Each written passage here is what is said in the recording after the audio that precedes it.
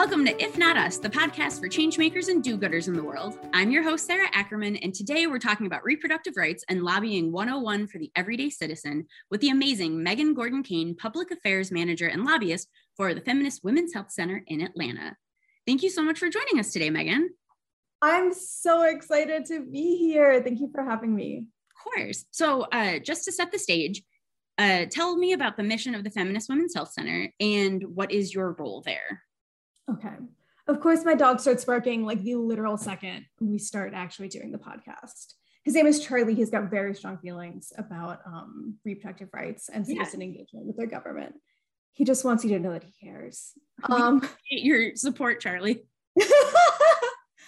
There's someone in my neighborhood who like during 40 Days for Life, they put up like a little sign in the yard that says, I think it's like pray to end abortion, and he pees on it every single time without prompting. He's really into it. He's good. He's a good boy. He's the best boy. Oh, just a little loud.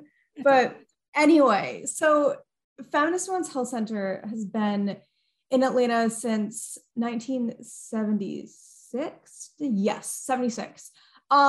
We are an independent abortion provider. And what that means, for those who aren't familiar with that language, it means that basically it's just us in our one building, and that's all there is. We're not like connected with some larger network the way like Planned Parenthoods are, stuff like that. It's just we're just us doing our best. And independent providers actually provide more than 60% of abortions in the country. Yeah, we just sort of fly under the radar. Anyway, our mission at Feminist Center is to provide compassionate gynecological care to all who need it without judgment. But we also do way more than that. We have a really robust community outreach and education department.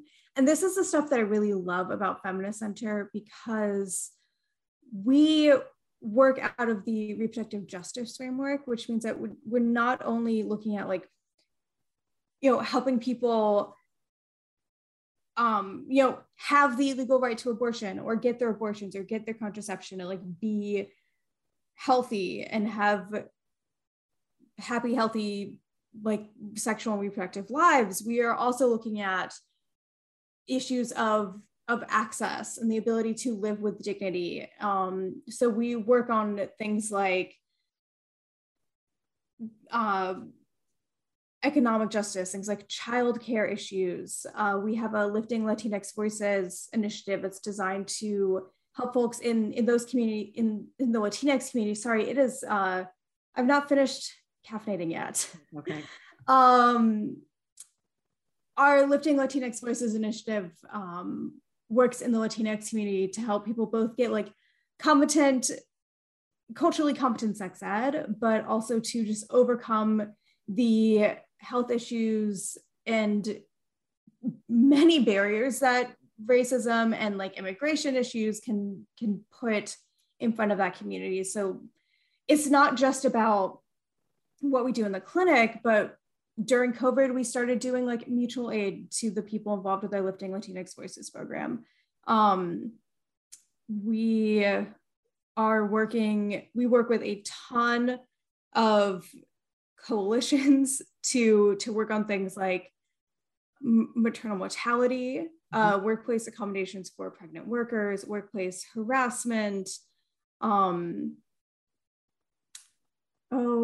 was one more thing. Shit. That's already so much more than like I was even aware of. Like, yeah. And for me and my role, one thing that I really love about my job is,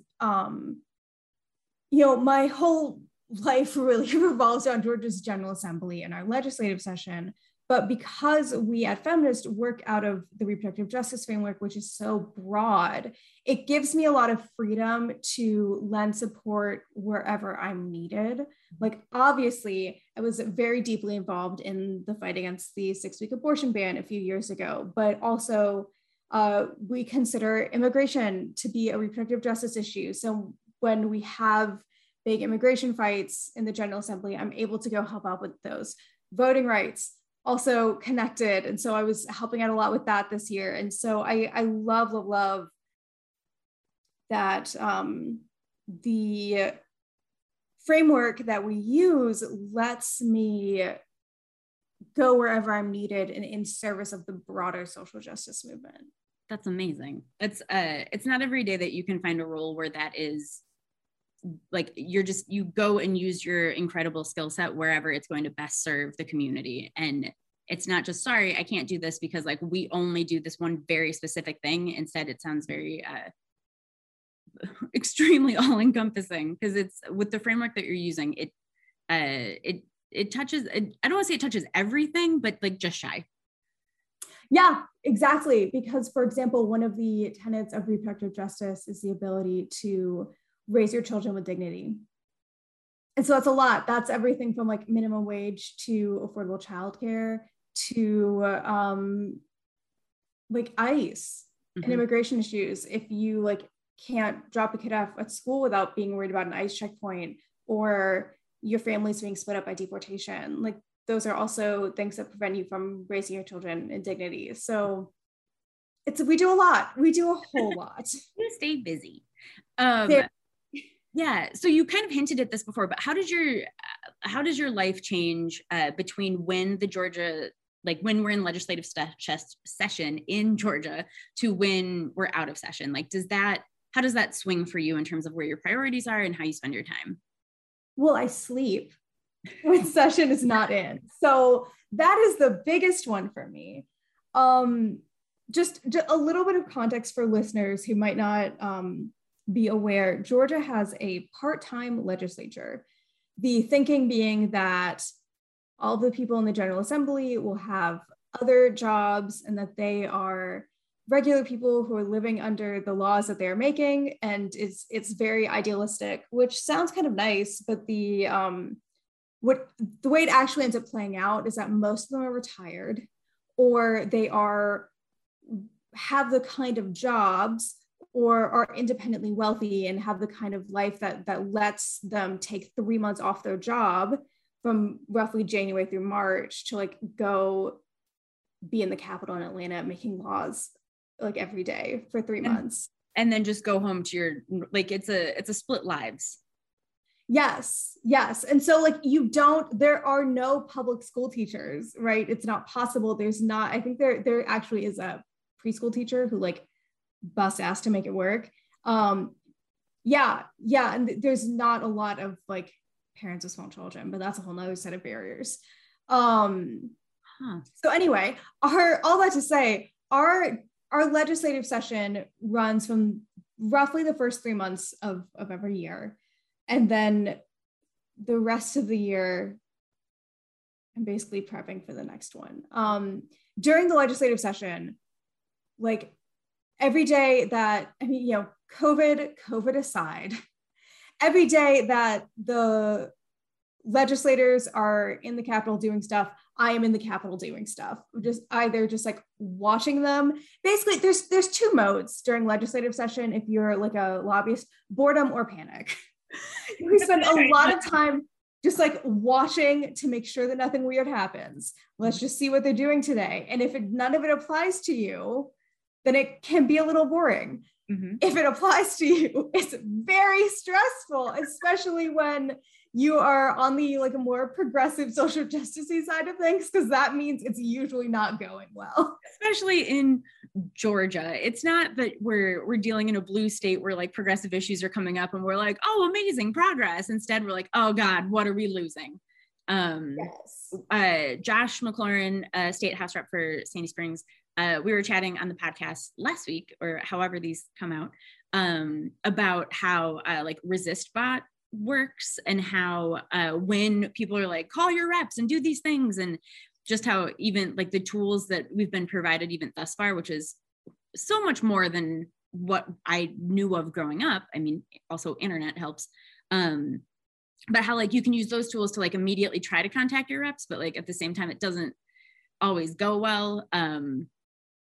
Just because the platforms are glitchy and we're learning, and it's fine, but it's at least nice to know that when things like the 6-week abortion ban come up and there's like very limited time to like have your say, folks like you are there to be like, whoa, and also alerting the public of like, call your people because this is bad. Yes, that's basically the other facet of my job, is to one and deal with legislators, and then to help other people, like to empower people to understand what's going on with their government and to advocate for the things they care about within it. And so that's a lot of what I do during what I call the off season, which is actually the majority of the year. I'm not only like planning and preparing for the next legislative session, but I do trainings and events that are designed to bring people in, educate people about the fact that our state governments actually have an incredible amount of power over our day-to-day lives, and they tend to fly under the radar. And that we as residents of the state have a lot of power over what they do. And that's why I love state government, because it's this just beautiful nexus of accessibility and impact. Mm-hmm. So state government, it's great. I'm so excited. I'm happy that you mentioned the workshops and things, because I took one of your advocacy workshops pre-pandemic, and it blew my mind. It was like Schoolhouse Rock came to life, but with handouts and lunch. And it was truly, I thought I understood how things worked. Like, I consider myself a relatively engaged person. I had no idea half of the things we talked about and what I could and could not do. I never would have thought that I could like just walk into the Capitol and like talk to somebody. Exactly. You can. And that's also the thing, like, that's why I love doing the engagement so much. And I want people to understand, like, I was born and raised in Georgia. I went through Georgia public schools, K through 12. And nobody ever told me that I am allowed and like invited even during legislative session to walk into our state capitol building and go find my elected officials and say, hey, I want to talk to you for a minute. Like, that is a thing. There's structure in place to facilitate those interactions, and nobody tells us these things. And so I often find when I'm talking to people about our state government that people feel like, I get a lot of, I'm sorry, this is a stupid question, or I'm really sorry, I feel like I should know this. But like, no, you shouldn't, because when would you have been told? Nobody tells us these things. And so that's why I love helping people learn about this stuff. Like, I grew up in Wisconsin and figured like I probably learned this at some point about like the Wisconsin state legislature, and then just forgot it because I moved. And then that's probably not what happened. And it's not like when you move to a new state, they give you a handout as to like, oh, this is how we operate here, because it might be a little bit different than when you grew up, or like where you learned about how things happened. So it was amazing to hear like just how a bill becomes a law in Georgia, and then B, like how you can actually make impact and make a change and voice your concerns and all of the things. I remember one activity we specifically did, which might be a little bit difficult to describe on podcast, but like the kind of like power mapping of like, if this is the thing you would like to see changed, these are the people you need to talk to, and this is how you figure it all out. And I think at that point my brain just broke, because it was that kind of, you see, peek behind the curtain and you see how much stuff you don't know, and there's an opportunity to learn. It was just wonderful and amazing. And like, I still have my little purple folder and like hold it near and dear to my heart.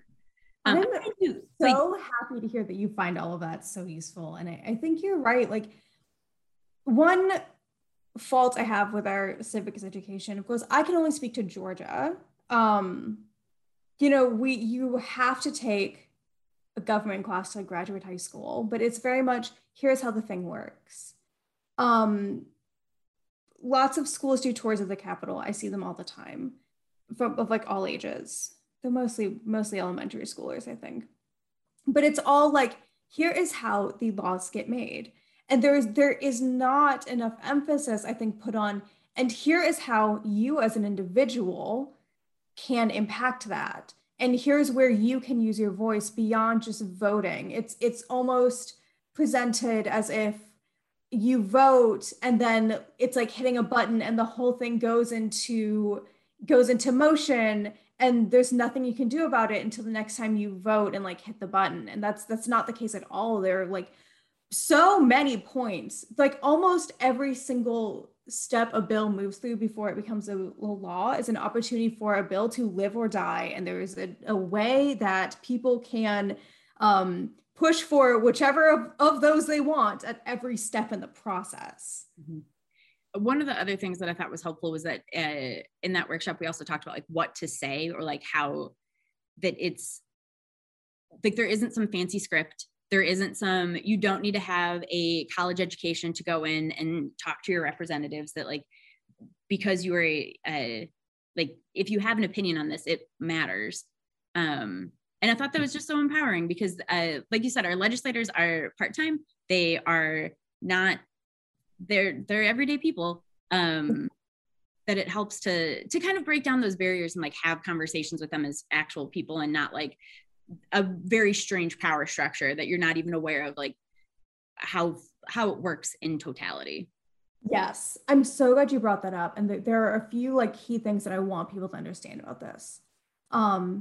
First of all, is they're just people. Like, there are no special rules for like contacting your elected officials. I mean, you should address them by like their like senator or representative. Otherwise, you are just writing an email to a person. Just write an email the way you would normally write an email, or like use your normal phone etiquette, and that's it. Like, you don't have to say anything special.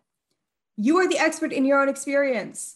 You don't have to have like specific expertise for what you have to say to be relevant, especially because like their laws are impacting everyday people. If they pass a law on like what's an, I don't know, if they pass a law about like trees, oh God, this is dumb. It's not only going to affect arborists, right? It's also going to affect all the people who like see and live under those trees, right? And the simple fact of I'm a person who will be impacted and here's how this will impact me is a very relevant perspective. Third thing I want people to know, again, like you said, they're part-time, and they have all different jobs. Like, what is a lawyer going to know about rules about trees or farming or medicine? And what is a doctor going to know about like law or like business economics? Like, they are required to be generalists, and the smart legislators understand that getting input from people who know things about the field they're legislating is really, really helpful, actually. Fourth thing I want people to know, because I know it can be really intimidating anyway to like reach out to your elected officials, they work for you. Like, to the extent that there is a power imbalance in that situation, the people are the ones with the power. They are paid with our tax dollars. They are like, we are the people who vote for them and decide if they get to keep their jobs. And yes, like, gerrymandering is messed up, and there are not enough like people who have competitive like challengers. And so the system is not perfect, but still like we are the ones who get to choose whether or not they're in their jobs. And so they are actually accountable to us. And so like you are the one with the power when you're going in saying, hi, dear person who I hired and pay and can fire, like I would like you to know this, keep this in mind, or please vote accordingly. Thank you. That's that fourth point is always the one where I think when you take the tour of the state capitol, when you're in elementary school and you look at these adults, like that just sticks with you of like, these are the adults and I'm not in charge here, they are, which isn't accurate whatsoever. Have you ever heard the sort of saying or word of wisdom, or I don't know what the right term for this is, but like, the weird thing about becoming an adult is like looking around at the adults in your life and realizing that they're like just fallible people. Yeah. Legislators are the same way. Like, they're just people, and they might look like, oh, this is like the big adult, but like go watch some committee hearings. Like, they're available online. Like, you learn so much just by like watching a handful of those. They're just people with personalities. Some of them are really smart, some of them are nutty, some of them will not say anything for an entire committee hearing. Like, some of them are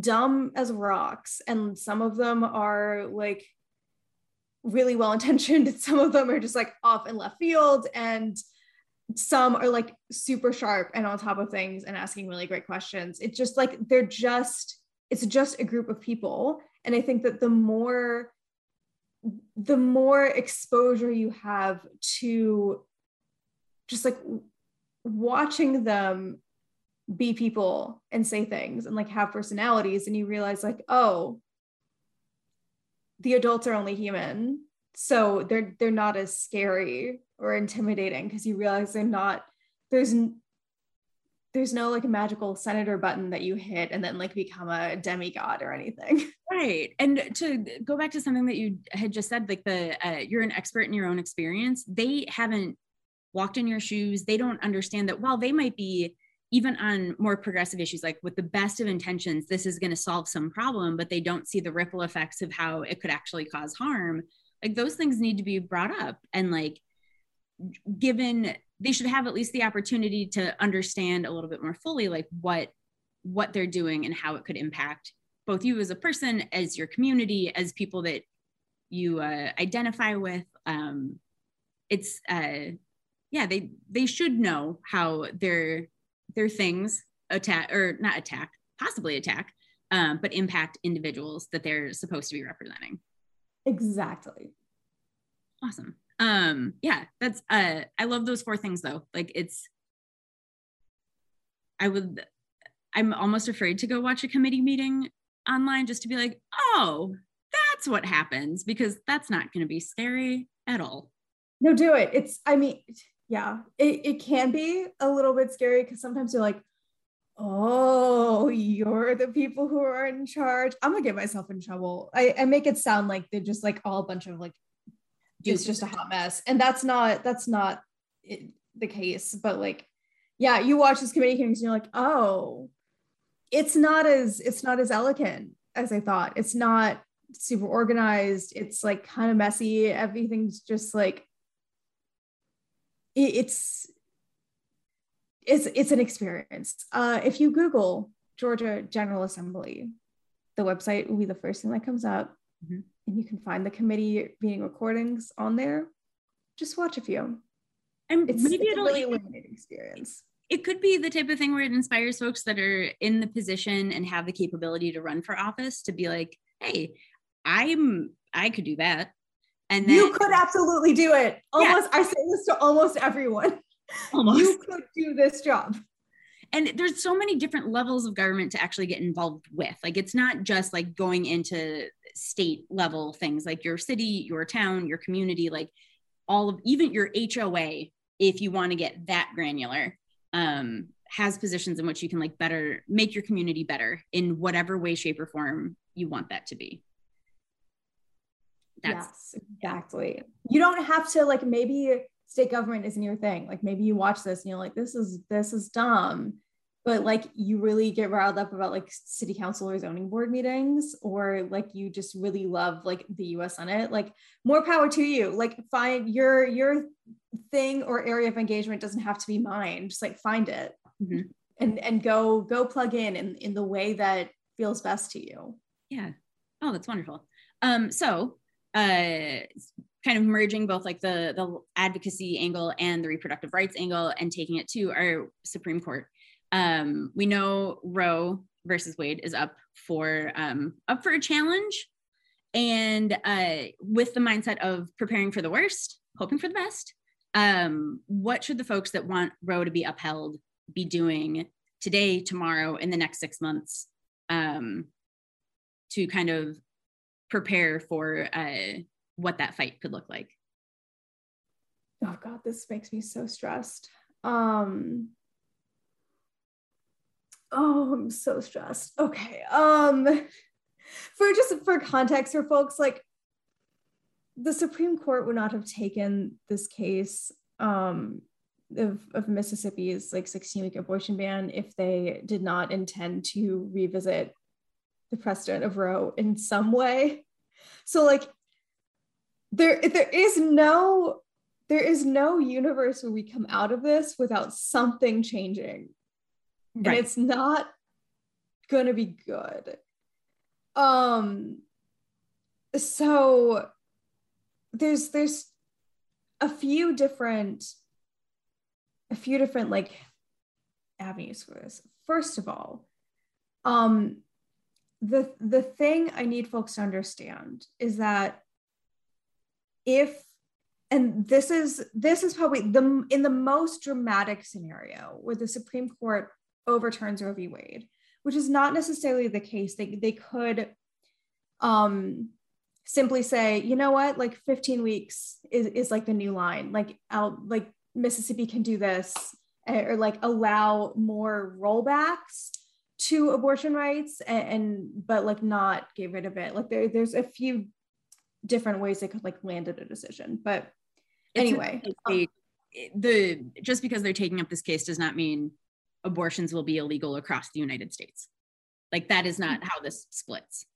Well, yes, and that's the thing I want people to understand, because let us say hypothetically that they overturn Roe v. Wade and we go back to pre-Roe days. The thing I want folks to understand about pre-Roe is that abortion was not wholesale illegal everywhere in the United States. It was up to the states.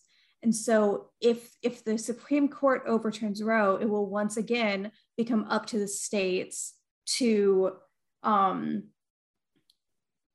regulate or protect abortion access as they will. And so this is why it's really important to be plugged in with your state government, because, you know, Georgia, if that's the case, then our 6-week ban will probably go into effect. If you are in a state that like protects reproductive rights, then great. If you're in a state that's in between, I guess what I'm saying is between now and then and after, pay close attention to your state's individual policies about abortion access. The Guttmacher Institute, I'll send you a link to, maybe we can drop it in the show notes. I'm like giving you tasks to do. Yeah. I love, Guttmacher has really excellent summaries of like state laws on abortion access, anal contraception. And so you can literally just like go in there and be like, Georgia, Wisconsin, and just see all of your state's laws. Most people have no idea exactly how hard it is to get an abortion in their state. It's way harder than most people think. And so educate yourself on those and like try to advocate for your state to do better. If that, you know, if you're in Georgia, I mean, like, we need you, please do it. But also like, might not be the best use of your energy in the intervening time. Continuing on the like worst case scenario train. If we hit a point where like Georgia's 6-week ban goes into effect and like Mississippi is able to enact their 15-week ban, what we're going to need to do, like as a movement, is get the people who need abortions to the states where they can get those abortions. And that's where abortion funds come in. Abortion funds already exist. They're wonderful because lots of insurance doesn't cover abortion. The Hyde Amendment prevents federal funds from going to abortion. So if you get your insurance through Medicaid and you don't live in a state that uses state Medicaid funds to cover abortion, you're paying out of pocket. If you are in any situation where you are getting your insurance coverage through the federal government, military, government employees, Indian health services, like your insurance does not cover abortion except in very limited circumstances. Georgia has a similar provision. So if you're like a public school teacher in the state of Georgia, like you're paying out of pocket for an abortion unless you like have very, very limited like health situations. We also have restrictions in Georgia, and we're not the only one, that insurance plans sold on our state Affordable Care Act exchange can only cover abortion in limited circumstances. And so all of those restrictions create situations where a lot of people are paying out of pocket already for their abortions. And y'all might remember a few years ago, I forget who, someone did a national survey and found that most Americans don't have $400 cash to like pay for an emergency. Depending on like how far along you are and what you need, an abortion can be a lot more than $400. And so that's where abortion funds come in. They help people pay for their abortions. If you don't live near a clinic, you might need help with a ride or a place to stay overnight. And abortion funds also like have volunteers who can help meet those practical needs. So already we love an abortion fund. In the Southeast, we have ARC Southeast Access Reproductive Care. There's a national network of abortion funds. If you want to like look them up and find your locals, or just donate to the national network and they will disperse the funds. So support your abortion funds. And if things go sideways next year, up your support for abortion funds, because we're going to be relying on them extensively. Right. And finally, there is the ray of hope is federal law. The whole reason we're in the situation in the first place is that Congress cannot do its fucking job. Like, I am really over the lack of a functioning Congress on like multiple levels. Like, the whole reason we're sweating about like appellate courts like overturning DACA is because Congress can't do its job. And so what we need is for Congress to do its damn job, because the only reason that the Supreme Court can say like yay or nay to states is because Congress has not like stepped in and said like you can or cannot do this to abortion access. Congress could pass a law that would protect abortion access throughout the country, and they're actually working on it. There's a bill, it's called the Women's Health Protection Act. There's one in the House and one in the Senate. It recently got a Senate committee hearing, and now we're pushing for it to move through the House. If you live in Georgia, and first of all, I want you to know both of our senators, Warnock and Ossoff, have like signed on to the bill. Every Democratic representative except for Sanford Bishop out of Columbus has signed on. None of the Republicans have. So first of all, if you live in one of the districts I just mentioned, thank your people, because we appreciate that. They don't get a lot of things. They normally just get, do this. Yes. Oh. Positive reinforcement is very good. And we need to push for that to get passed, especially before next summer. And so where we're at right now is that the way the House runs things, like the bill's been introduced, but it hasn't like gotten a committee hearing and stuff, because they're generally like not going to bother to do the work unless they get a green light that like this would actually get a floor vote if we move it through all this process. So that means we need to be bugging Nancy Pelosi, or more accurately, bugging our reps to bug Nancy Pelosi and like clear this for a floor vote so that it can move through the process. And now I'm can't talk about this without stating the obvious. Like this could get through the House. The Senate, maybe not so much. Yeah. And that's where we get into issues of like the filibuster and like getting them to do things. Mm-hmm. But honestly, like, you know, we're seeing now that like folks went to DC and like raised hell over voting rights, and now everyone thought it was the voting rights bill in the Senate was dead and they were going to go home. And this morning I just saw a headline saying that like Chuck Schumer is telling people to expect a vote on voting rights in like a week. It's amazing. It's amazing. And so like I want to acknowledge the political reality that like it would be hard for something like this to get through the Senate, and we can do it. we can apply the pressure to like make it work. And I don't think we have another choice. Like I think that we don't have another choice than to be like audaciously optimistic and do it anyway, because the alternative is like sitting and waiting for the Supreme Court to fuck us all over. Yeah. And when in your professional opinion, when is that happening? The Supreme Court ruling? Mm-hmm. They have not set a date for oral arguments yet. Okay. But the way the Supreme Court works is like they hear oral arguments through like the fall and winter, and then they release decisions in the summer, and they usually save the big ones for the end of the term, which is in like the end of June. Okay. So we've got almost a year before we like find out what's going to happen, which also means we've got almost a year to like do some like preemptive damage control or try to get Congress to like get out ahead of the court and protect all of our rights. The two bills that you were talking about, the Women's Health Protection Act. That's it. Have those been in existence for a while and just now they're getting some momentum? Yeah, they've been oh crap. This is not the first session they've been introduced. I know it's at least the second, but I don't remember the whole history. For some reason, I had the memory that they had been in existence for a whole lot longer than that. And I was just like, oh, well, at least it's kind of good that they're getting some momentum now. I mean, regardless, it's still good that we're getting some momentum now.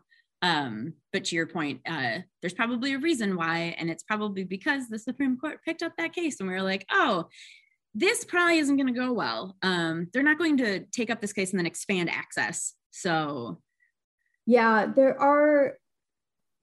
I think that's for two reasons. The first is that there are a lot of people who don't necessarily like feel enthusiastic about the concept of abortion, who probably personally would not get one, but who do believe that it should be there and like safe and legal and accessible for folks who need that. And so I think that those folks are getting a little bit more mobilized, not only by the Supreme Court case and the like very imminent idea that like, oh, this might all go away, but also in the last few years, I think the anti-abortion movement has like shown their true colors with these like near total abortion bans. And so it's one thing to like justify all of the like piddly regulations they were doing before that to try to just do like death by 1,000 cuts to abortion access. But it's a totally another thing to say like, yes, I will accept banning abortion before most people even know they're pregnant. I think that is too extreme for a lot of folks who might identify as like moderate on the issue. I also think that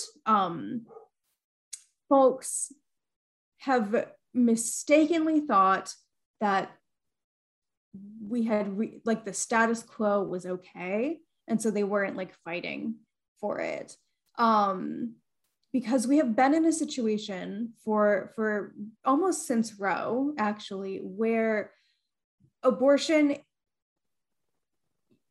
access varies based on how much money you have and where you live. So like the more privileged among us can like make a 5-hour drive to the nearest clinic and pay for a hotel room and like pay a few $1,000s for like that would be like a very later term where like really complicated abortions can like get expensive, but like I don't know. Anyway, where like you can just like pay out of pocket and you can make it work, where people without cars or who live in rural areas or who like get their insurance through Medicaid couldn't access abortion. And I think folks weren't paying attention to that. And so they thought that this was fine. And because the strategy of the anti-abortion movement for many years was to just pass like one regulation after another, after another, after another, after another. And each one in isolation might have looked like, okay, well, this is a reasonable compromise, even though a lot of them are like completely unnecessary. But the cumulative impact was to stack them all on top of each other. And it was really, really hard to like run an abortion clinic or get an abortion. And so I don't think people really understood what was happening until the last few years. Yeah, like, because to your point, like in, I'm not going to be able to cite any of them accurately off the top of my head, but we had talked about them in that advocacy workshop of just like the hallways need to be X number of inches wide. Okay. But why are we requiring buildings to, like, there's no point to that. That has nothing to do with the science or the medicine or anything behind anything, but we're just going to make this a rule to get in people's way. Exactly. We call them trap laws, targeted regulations on abortion providers. And they're laws that are like ostensibly passed for patient health and safety. Like the hallway rule you mentioned, the rule is that like your hallways have to be wide enough that like two people could run down the hallway on like either side of like a stretcher like you would see on like ER. So like in case of emergency, we're able to like move someone fast down our like 20-foot long hallway. You can't even get up to speed in a 20-foot hallway. Like, right. And that's not a scenario that happens in abortion provision, because abortion is safer than a colonoscopy. Abortion is safer than giving birth. And so like there's a lot of laws like that are quote unquote for patient health and safety, but they're not actually like proportionate to like the actual medical risks or lack thereof that are at play in abortion care. And so instead, like imagine if you're an abortion clinic that's open at the time that law is passed, you're either going to have to retrofit your building or move. And that's like millions and millions and millions of dollars. Mm-hmm. So laws like that shut clinics down. They make it really hard to open new ones. And ultimately that just takes providers away from patients, making it harder for them to access because you have to drive further and there's fewer appointments and all that jazz. That was a lot, but that was a lot of, this has been so much great information.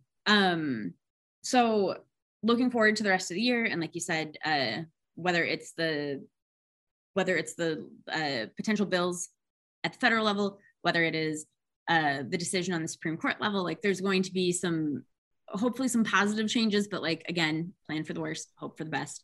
If people want to get involved, what could they do right now? We mentioned the abortion funds, call your reps. Is there anything else that they could take part in? So this is a little bit hard right now because COVID has impacted our ability to like run a volunteer program and have a lot of events. Like I'm currently struggling to decide whether to do like our big fall event. What I can tell you is that on August 18th, I'm not sure if this episode will even be out before then. Yeah. This is my favorite event of the year, actually. I just partner with a lawyer from the ACLU of Georgia, and we do a Supreme Court recap. We pick the biggest cases of the term, or some that like aren't big, but are very worthy of people's attention. And we tell you about them in non-lawyer speak and answer people's questions. And so that's going to be on Zoom. If you go to feministcenter.org/events, you can RSVP to get the Zoom link. It's going to be August 18th at 6:30 p.m. The best way to keep up with us is to, of course, follow us on social media and to sign up for our email list. If you go to our website, feministcenter.org, there's a get involved place. You can sign up for our email list, and we have a particular like advocacy email list that you can sign up for that's like beyond like all of our like center-wide updates. But this is just like, this is where I will send out action items during the legislative session and beyond, lots during legislative session, less beyond. If you want to keep up with like areas that your support is needed, that's a really good way to do it. Yes, I would also just say, look, if you're listening to this and maybe abortion isn't your thing, but you are really interested in how you can like plug in and get involved in the issues you care about, like find the organizations that are doing the work and just follow them, like get on their email list, follow them on social media, because like there are a lot of people like me in different issue areas whose entire job it is to track what's happening in like law world and help other people learn how to plug in. So you don't have to be able to spend all of your time tracking bills throughout our legislative session, because other people are going to do that work and then they're just going to tell you what you need. So find the organizations that are working on the stuff you care about and follow them. I know it might not feel like a super satisfactory ask right now, but it actually is a really good way to stay involved with future updates. Also, like we said, email your or call, like reach out to your like US senator and representative, thank them if they signed on to the Women's Health Protection Act, and like tell them how important this is, that this issue is urgent, very urgent, and like needs their attention. I would also say reach out to your state level elected officials. If you don't know who they are, you can look them up on openstates.org and tell them that abortion access is important to you. I know that like it might not yield immediate results, but first of all, it's an important part of just like building political will towards an issue, that people hear that their constituents value it. But also like it just matters that they know that we care and that we're watching. Mm-hmm. And that hopefully when they're in a position to act to make abortion access easier for Georgians, they will remember, because we'll keep hounding them forever, and then actually do the thing as soon as we have a government that will like let them do it. Mm-hmm. Amazing. Well, thank you so much for your time and all of your knowledge and wisdom and ability to break down government into a way that everyday folks can be like, oh, I'm in charge and you report to me and I get to walk into this state house and not necessarily like boss you around, but like let my feelings be heard and my experience be known. So thank you so much. We greatly appreciate it. And oh yeah, of course. And thanks to everybody for listening. If you have a topic you'd like us to cover or a particular person you want us to chat with, drop us a line at ifnotus.tv and just let us know. And just like we've kind of covered in this episode, just remember, change belongs to everyone. And so do your part and make the world a better place.